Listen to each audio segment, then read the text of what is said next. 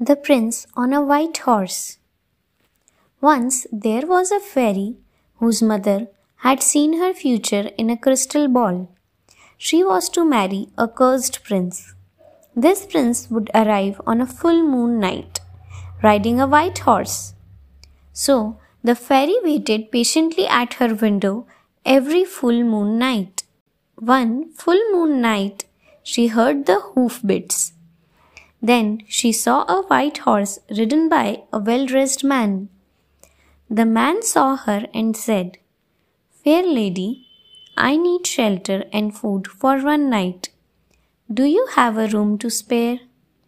The fairy's mother agreed and they let him in. The man ate little and looked very sad.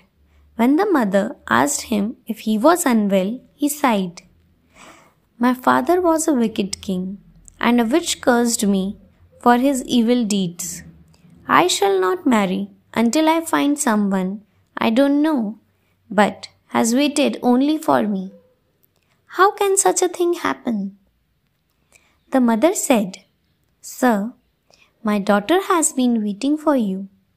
I had foreseen this in my crystal ball. Marry her, your curse will break." They were soon married.